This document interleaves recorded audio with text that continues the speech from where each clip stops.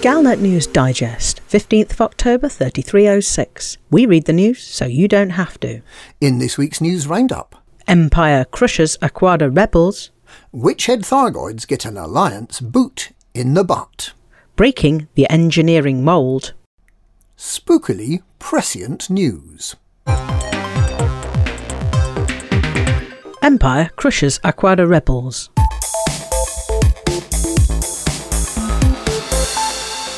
There was concern on Wednesday that despite having clocked up far fewer victories and battles within the system, the Imperial Internal Security Service, in the guise of the regulatory state of Aquada, managed to capture or destroy all the megaships prepared by the Duduseklis Empire League to evacuate those suspected of being Marlinists from the system. Forces working for the IISS handed in a little over 9 billion credits of combat bonds, while those working to protect the Marlinists handed in more than 14 billion credits worth, half as much again. But of course it's far easier to destroy than defend, and there's no doubt that Patreus' forces have dealt a massive blow to the Republicans of Aquada. There will be no convoy of megaships ferrying Marlinists to safety. Thousands of those seeking representation and more equitable distribution of wealth have been arrested already, and the IISS is scouring the system for more. The system will be full of prison ships for weeks to come, as the process of interrogating suspects gets underway. The IISS is also following up leads provided by engineer Liz Ryder, who claims she was duped by neo-Marlinist terrorists pretending to be anarchists from Ryder's own faction, the Eurabia Blue Mafia. The pro-freedom factions in the Betis, Charna and Nahuatl systems must be wondering how long it will be before the IISS pays them a visit too. The terrorists who bombed starports and who assassinated Prince Harold Duval may live just long enough to regret those actions. Witchhead Thargoids get an alliance boot in the butt.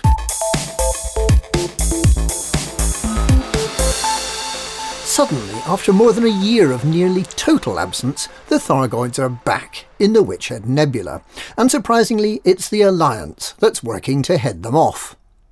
The Alliance of Independent Systems has a bit of a reputation as a haven for Thargoid lovers and other independent thinkers, such as New World hippie chick Jasmina Halsey. The rumour was that the reason the Alliance set up shop in the Witchhead Nebula in the first place was that they discovered the space pumpkins there had psychoactive properties if dried and smoked. But now it's not the Empire, it's not the Federation, but the plucky little Alliance that has declared an initiative to wipe the Thargoids off the face of the nebula all over again. The Golden Stag megaship is on station to process combat bonds for killing Thargoids, and the technology broker at Bray Landing in Yuangia is offering special deals on Guardian weaponry. The initiative will attempt to clear whole systems of a Thargoid presence and ensure the continuing availability of meta-alloys for whatever it is humanity needs meta-alloys for. Breaking the engineering mould.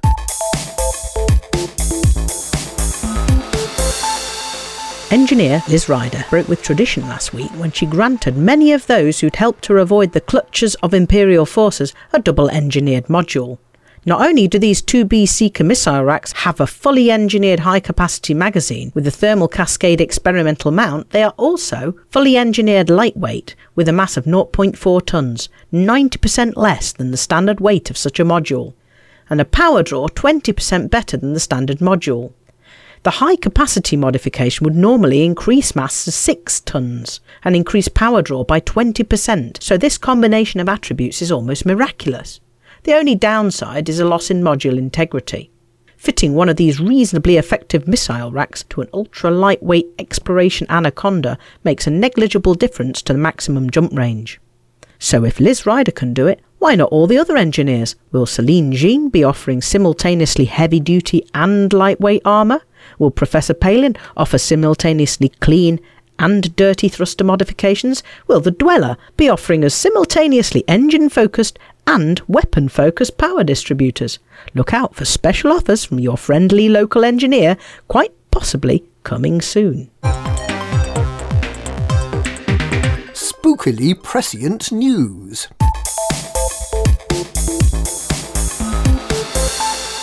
In a bid to impact productivity throughout the galaxy, the Pilots Federation is planning to move its Monday lunchtime holovid stream to Tuesdays, between 3 p.m. and 4 p.m.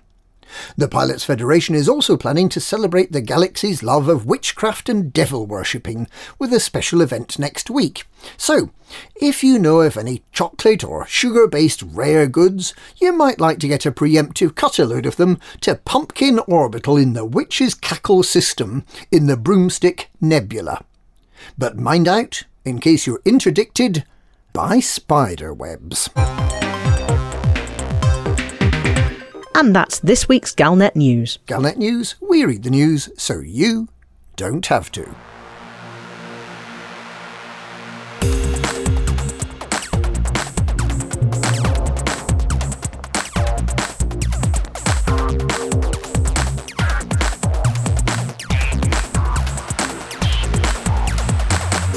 And Commander Wotherspoon, I've heard, smells of poo and wee.